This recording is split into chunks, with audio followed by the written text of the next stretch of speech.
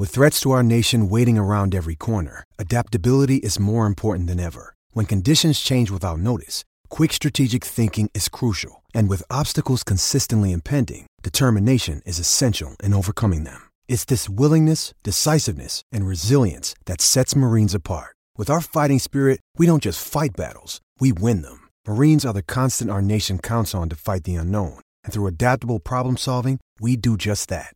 Learn more at marines.com.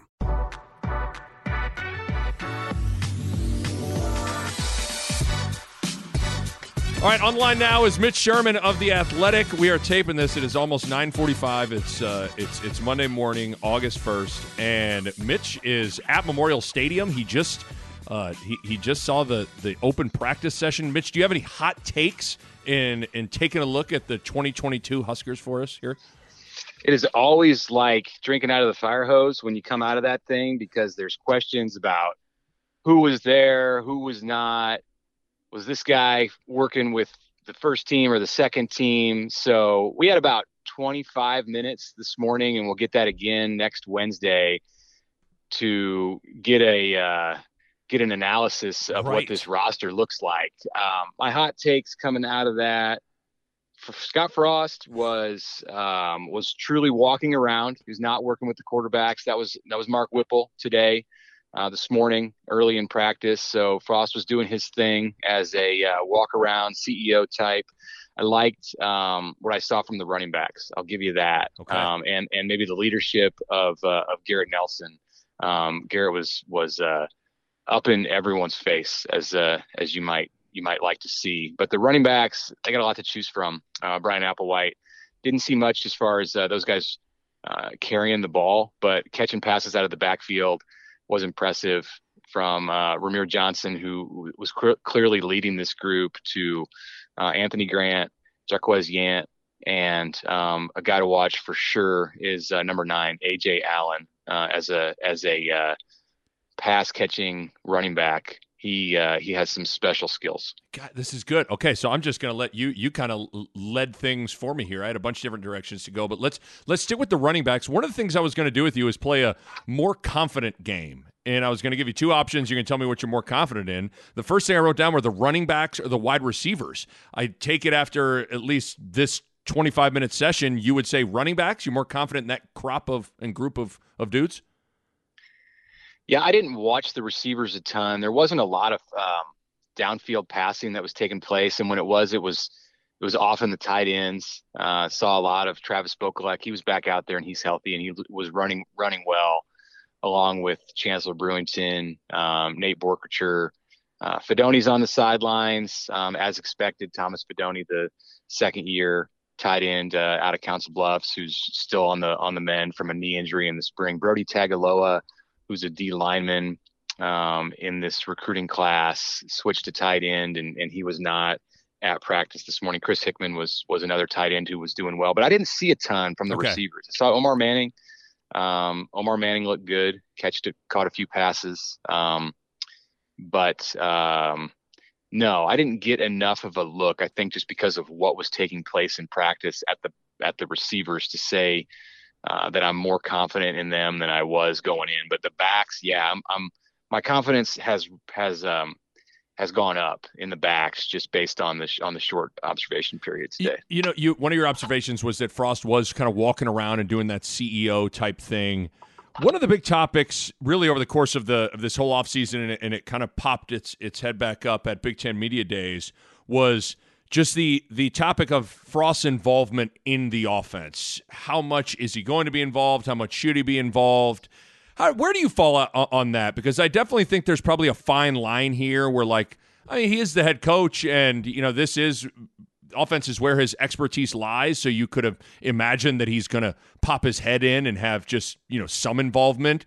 Now, the degree of that we shall see. I guess, how do you see all that with Frost being involved in the offense, with now Whipple taking over? Yeah, Frost, he sang a different tune, I thought, in Indy than what I heard in the spring and what I expected heading into this season.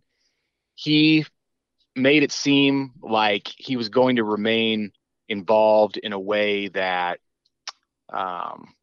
was a little different than what I expected. I heard him talk at Big Ten Media Days about having his hands in just about everything that was going on offensively. And again, this was like a 30-minute period or less. So we didn't get a chance to see what it's like for Scott Frost of course, throughout an entire day or an entire practice. He spent some of his time on the sidelines, just chatting with the media a little bit. So there was that element to which never would have happened in a previous year.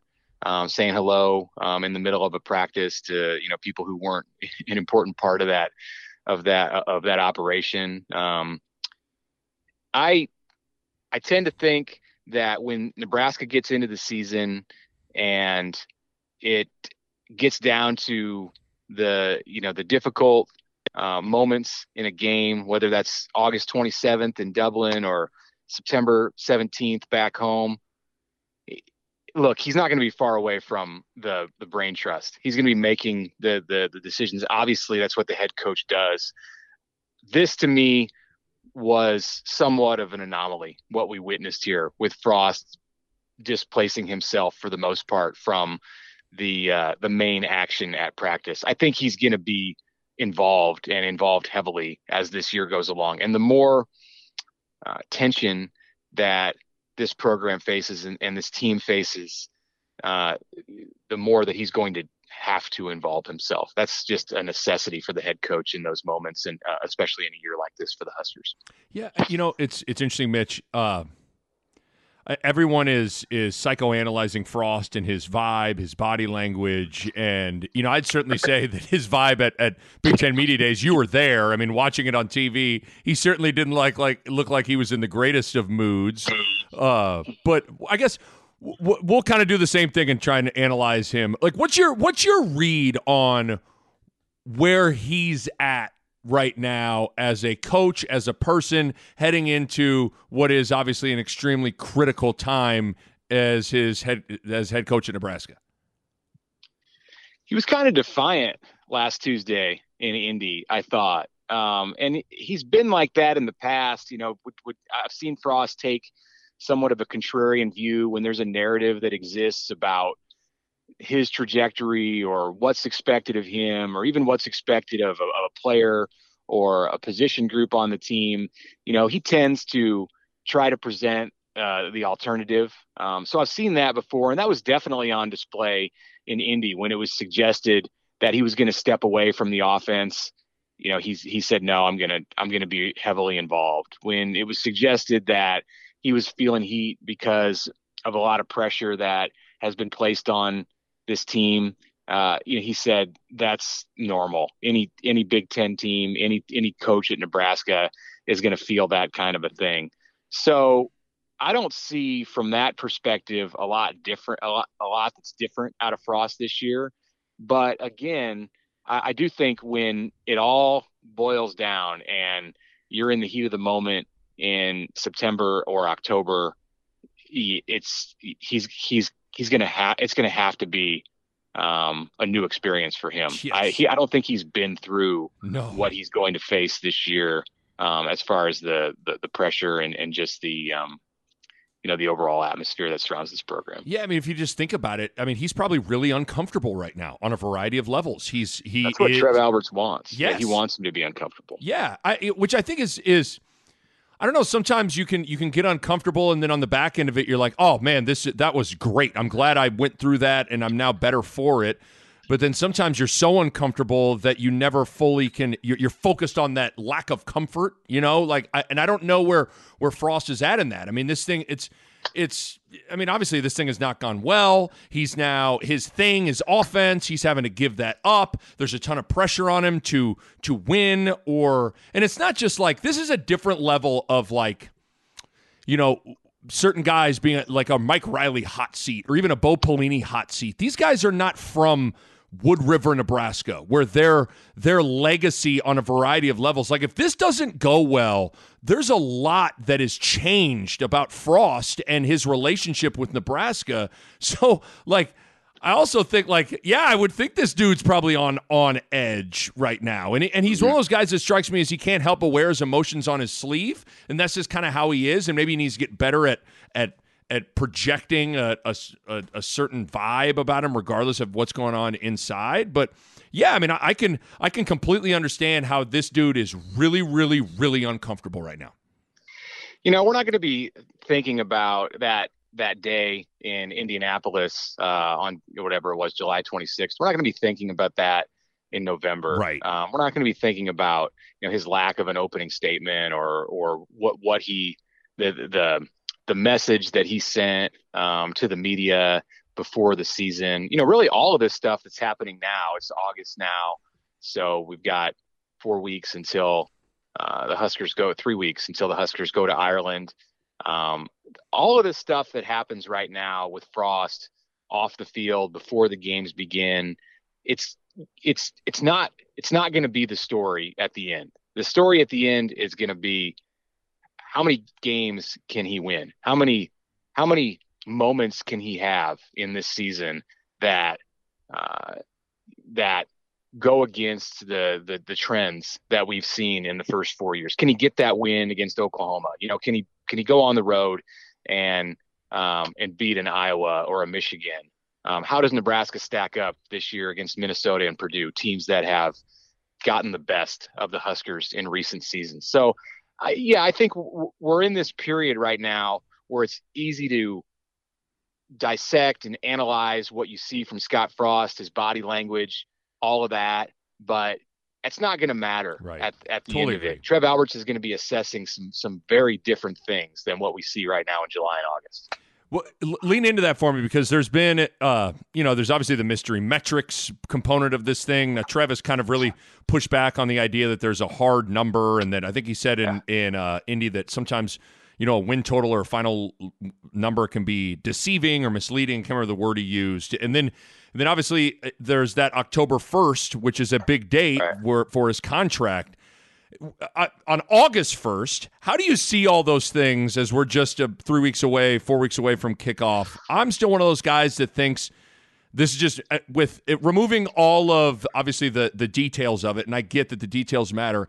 I'm one of those guys that still thinks 6 wins, he's coming back. Like, I think as long as this thing shows any progress at all, he's coming back. But I think you had a line in one of your latest columns that you don't think that necessarily is true. You think there needs to be a 7, 8, 9 win type season, or did I misread one of your lines in your columns? I don't know if I said that. I will ask you this. I'll pose you this question. If metrics are not numbers, then what are they? Because to me, the very word metrics implies a number or a series of numbers. That's what metrics are. I mean, think about metrics in football, in baseball, in all of sports, in elections, whatever you might want. They are numbers. So I was amused somewhat at the way that the storyline about the metrics that exist in Scott Frost's contract, the way that storyline has evolved since the news emerged last November that there were these agreed upon metrics. It's gotten to the point where it's like, if they're not numbers, what are they? Because you can't just say, okay, Nebraska has to look good in this game, and it needs to the eye test, whatever it might be. I think that the number element is very prominent in the metrics. So how many do they need to win? I'm not going to say 8 or even 7, but I think it needs to be a 500 or better season. I may have said after I talked to Trev in early July, and he addressed again the metrics, and he said, I think that word has taken on life of its own. If Nebraska had this to do over again, I'm not sure that they would have put out the word metrics in describing what happened. It might have been some other kind of phrasing with Scott Frost's contract, and that's how I think Trev is looking at it. So maybe he's not looking at it completely like these are numbers, but they have to do more than just win. They have to look a certain way, and how that all factors into what was mutually agreed upon. Your guess is as good as mine. But I continue to be somewhat befuddled by the notion that there can be metrics that are defining what success is for Scott Frost, and yet somehow those metrics don't specifically include numbers about games won this season. Yeah, no, I think you're there's everything you said in there I was in agreement with. I think a couple things, if I can react to what you just said. I think first of all, I think Trev is trying to back off the metric number because he doesn't want to paint himself into a corner with anything publicly. And I think the metric number, I bet it's 6 wins. That's what I bet it is, Mitch. I bet it is 6, and I think they don't want that necessarily to get out because that is I don't know how that would get met. I think that would get met like, boy, has the standard fallen. And it's like, well, what world have you been living in? You know what I mean? Obviously, like the standard has fallen. And so that's probably how I would land on it. And I think so you make sure I didn't put words in your mouth, like reading, I guess I interpreted your line in your column of, the time is now for Frost to win, or perhaps it's to hit the road. And Nebraska appears intent to steer him toward one or the other, not the middling kind of 5 or 6 win season that has long tormented the Huskers. I read that as like, oh, Mitch maybe thinks that 5 or 6 wins, 5 obviously, but 6 may not get it done. That's why I asked the question, just so you know that's where I was getting. Yeah, I do think that, and I think that's a different discussion because I don't think that has a lot to do with the metrics. Okay.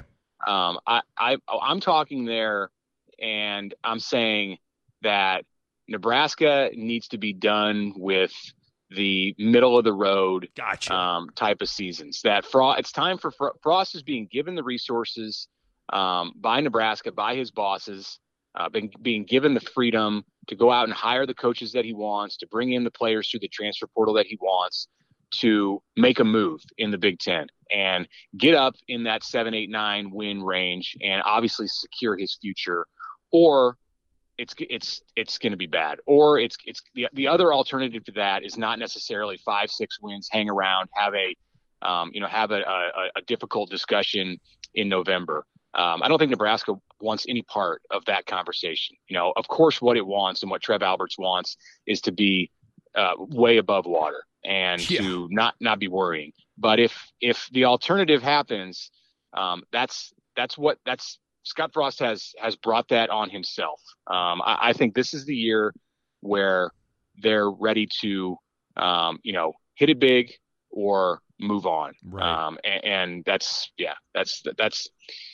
I see what you're saying. And that's the thing. It's like, obviously in a perfect world, of course, as a decision maker, you want the decision to be obvious. But here's the concerning thing is you would have thought year 4, 3-9 would lead to an obvious decision, and it didn't.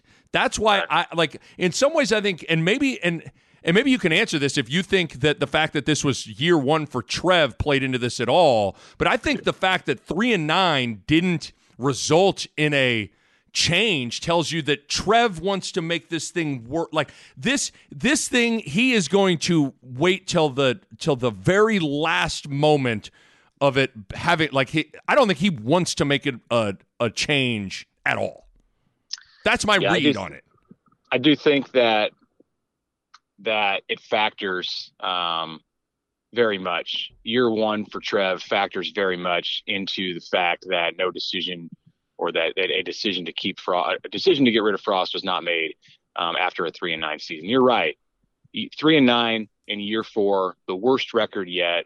I think in most instances, in most circumstances, would have led to a change. But because of the change in the previous summer in the athletic director chair, that loomed very large in what happened after the season. And there were other factors too, Nick. Mm-hmm, I mean, don't get me wrong. Like, there were financial considerations. I'm sitting here outside of Memorial Stadium right now talking to you, looking at a crane that hovers above the North Stadium expansion project. And there was $100 million committed by Nebraska donors to build this thing in time for the 2023 season. It's going to be open a year from now when Nebraska is going through camp. And that may not have been a reality if Trev Alberts had chosen had taken an unpopular path with his decision after last year. Not all of that money was secure.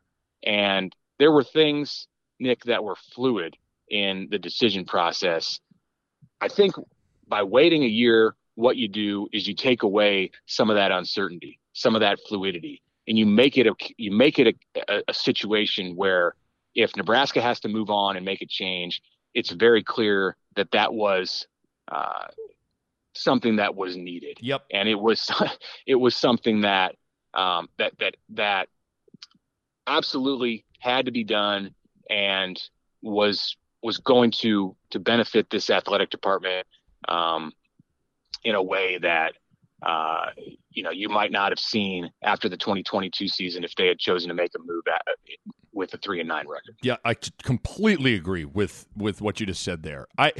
One of the things that I thought was it was like the most simple thing ever from Frost at Big Ten Media Days, but I thought it really hit at something that I think is really, really interesting about this year. He said, quote, I think we've had more talent than we have more talent than we've had, but we got to become a team. That goes for the coaching staff and the football team. I ask you, Mitch, are the biggest challenges for this season tangible or are they intangibles?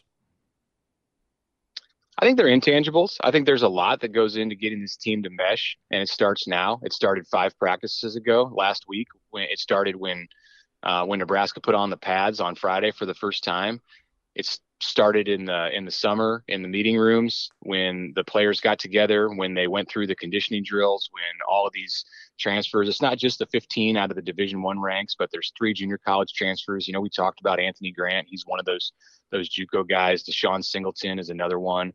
They have new faces in new places all over the field, and the intangibles weigh heavily in getting this thing to come together. I think that's the tangibles. We see them there in front of us. It's about talent. It's about statistics and returning starts and yardage and variables like that. But I absolutely, the intangibles to me are what's going to turn this thing from a 3 or 4 win team into a 7 or 8 win team. That's where they've got to win the battles this year. The Nick Bob Podcast is brought to you by Pella Windows and Doors, and I want to talk to you guys about energy efficiency. And if you go onto Pella's website right now, you look at it, and how about this? 1, 2, 3, 4, 5 different types of windows or doors by Pella won the Energy Star 2020 Most Energy Efficient Award. That's big-time stuff right there. And they achieved that in a couple of ways. They got insulated glass, which slows the heat transfer, keeping your home at a more comfortable temperature. They got types of low-E glass, which is a glass coating that has been optimized for your climate. They got triple pane glass, which you can upgrade to for increased insulating airspace. And within all of that, one of the keys is proper installation, which is key for window and doors to perform at their best. And the Pella experts are excellent at that. Bottom line, energy efficiency matters in making your home more comfortable, and Pella windows and doors are at the top of the line when it comes to energy efficiency. Check them out online, PellaOmaha.com. That's PellaOmaha.com. Mitch, at some point, everybody's got to turn the page on Adrian Martinez. But before we completely turn the page, at least for you and I as we talk, I'm going to ask you one more Adrian Martinez question here, because I've just been fascinated.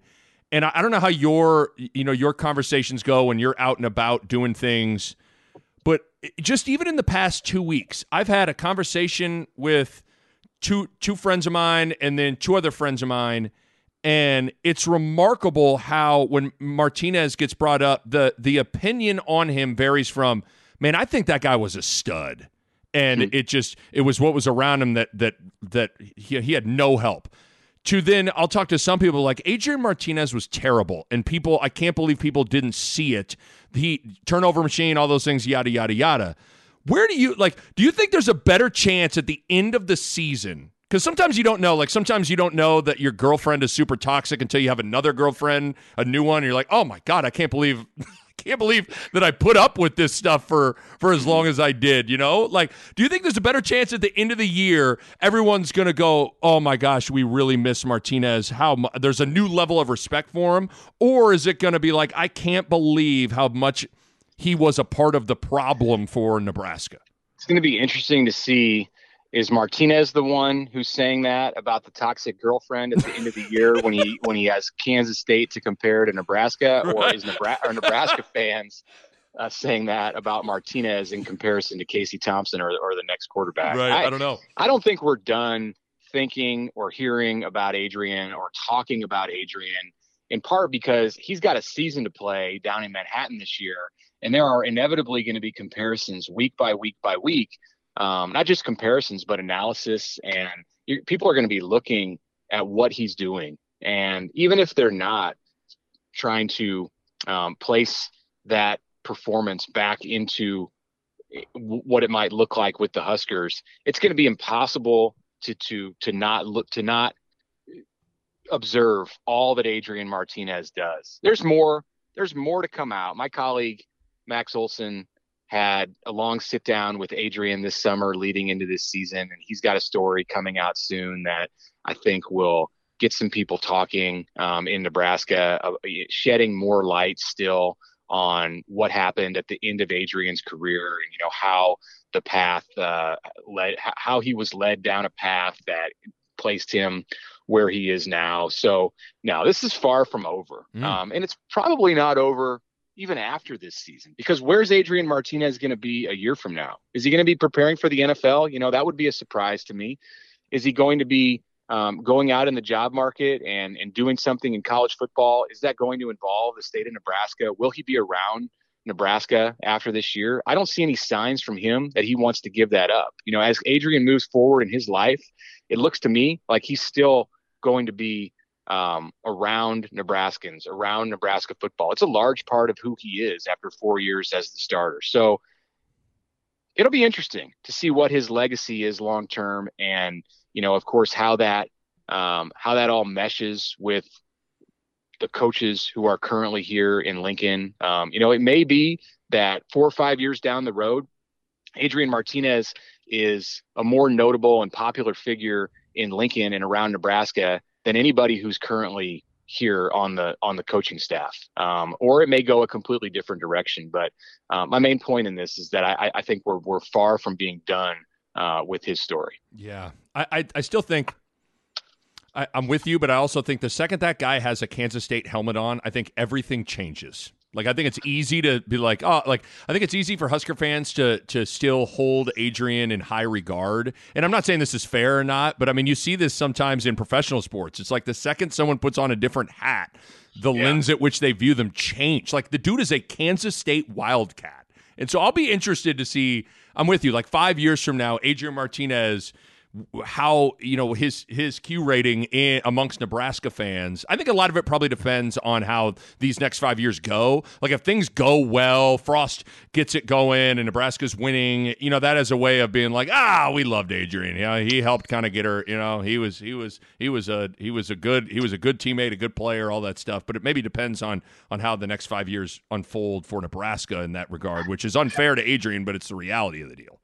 Have we ever seen a situation like this where a player leaves a program and yet remains connected at the hip to the degree that Adrian Martinez has through this offseason? I mean, you hear him and he has his podcast that he does, and he continues to bring on people like Jack Stoll or Luke Gifford throughout the offseason. There's not a lot of Kansas State talk on there. And I understand when the Wildcats get to practice this week and when he's playing games in a month, that it is going to be Kansas State and Adrian Martinez for 1 year, for one fall, for 3 months, and then he's going to move on in his life. And what's it going to be after that? He's going to be a former Nebraska quarterback, Nebraska graduate, 4-year starter in Lincoln for Scott Frost, the guy who defined the majority, all of Scott Frost's time at this program up until now.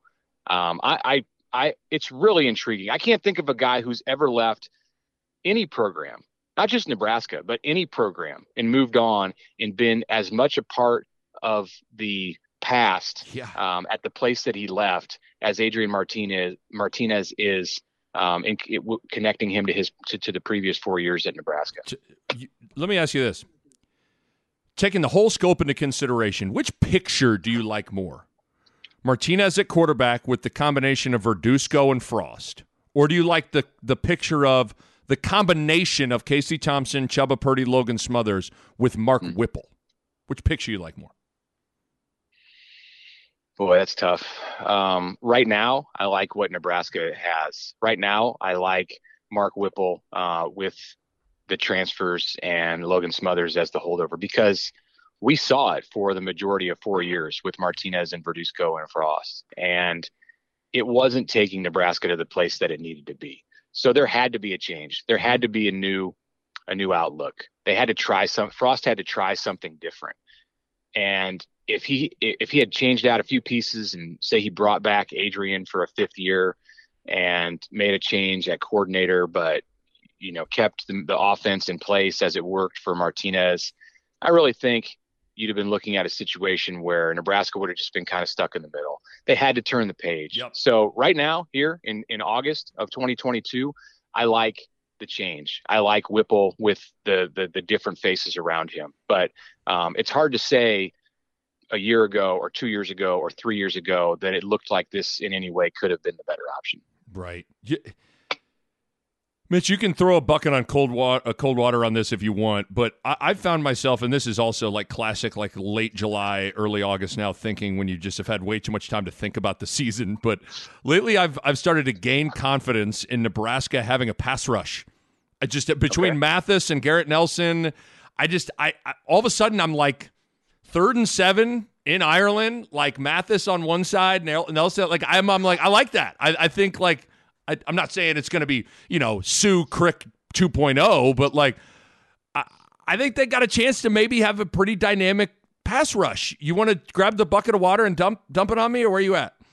I'll dump it on you a little bit for Northwestern, because if there's one thing that Northwestern does well, it's going to be to avoid sacks. I don't think Northwestern is going to put its quarterback in a position enough to take a lot of heat in the season opener. And the Wildcats do have a couple of offensive linemen. They've got a guy who was at Big Ten Media Days who is projected as a 1st-round pick on the offensive line. So I think if there's one thing that Northwestern can do well, it's to protect that passer. And that doesn't mean that I expect Northwestern to play well or to win the game or to move the ball offensively, but I think that it will be able to neutralize that pass rush.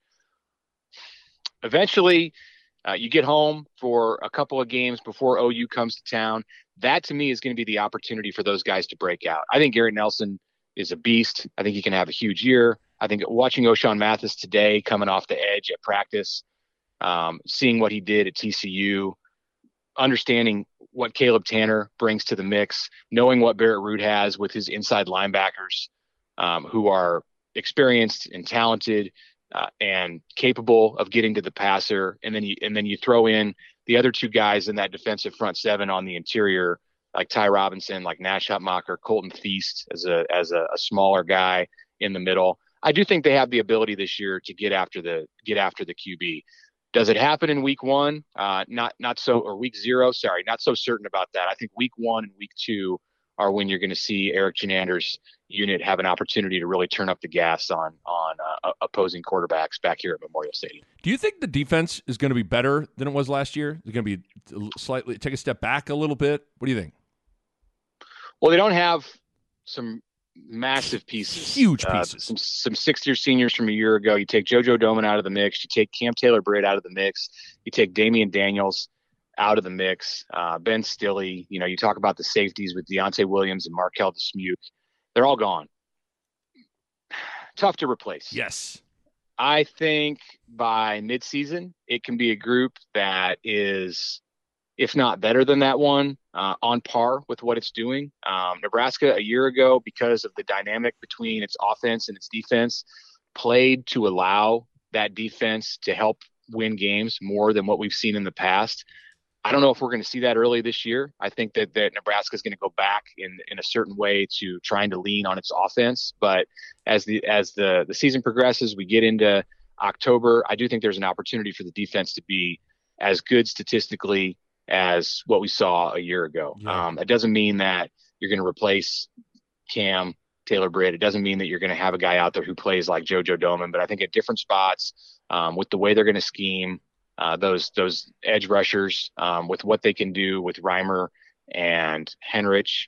And I think a young guy to watch in the middle for Root is Ernest Hausman, the true freshman from Columbus. Yeah, they have an opportunity. They have an opportunity to be a top half of the Big Ten defense, which in reality is about what they were a year ago.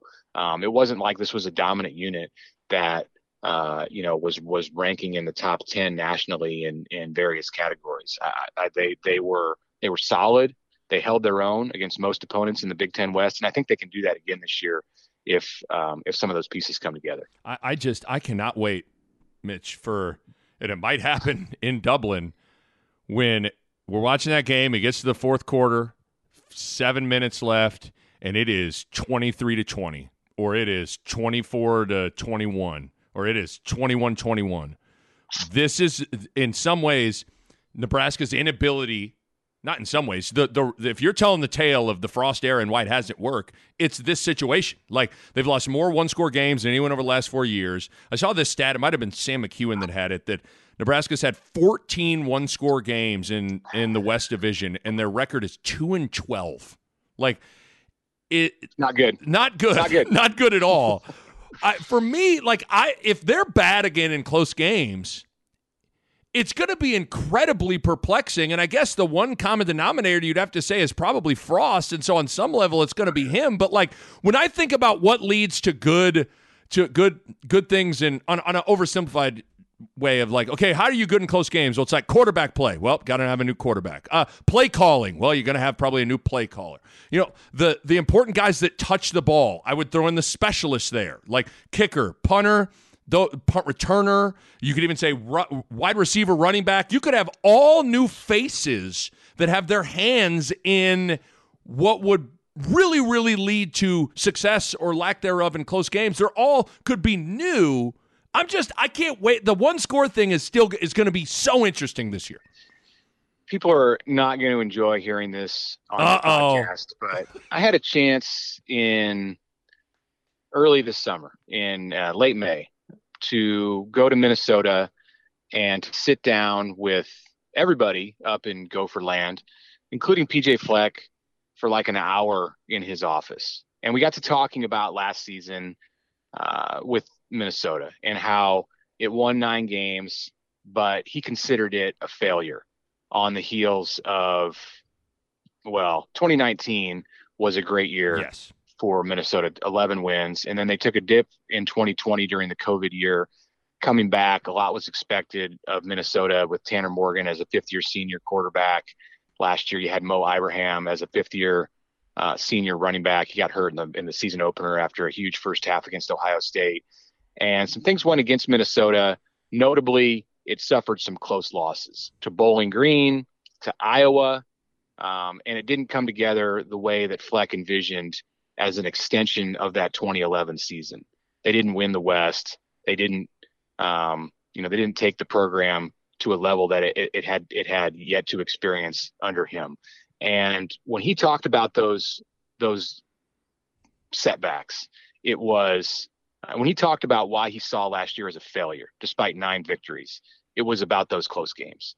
And we got in depth on why Minnesota lost those games, on the importance of winning games that are up for grabs late in the fourth quarter. And you hear that kind of talk from another coach in the Big Ten West. I know how they feel about those kind of situations at Wisconsin, at Iowa. I know how Pat Fitzgerald coaches in those moments. It's just so essential for Nebraska to find a way to figure that out. And to hear a coach spell it out the way that PJ did when I was up there with him. Look, people don't like him, but I think if you did a blind taste test of coaches in this division, in this league, and you just put everything aside, take the row the boat signs down, everything that you might not like about PJ Fleck, just disguise it and listen to the guy talk about football. Listen to him talk about one-score games and the importance of them.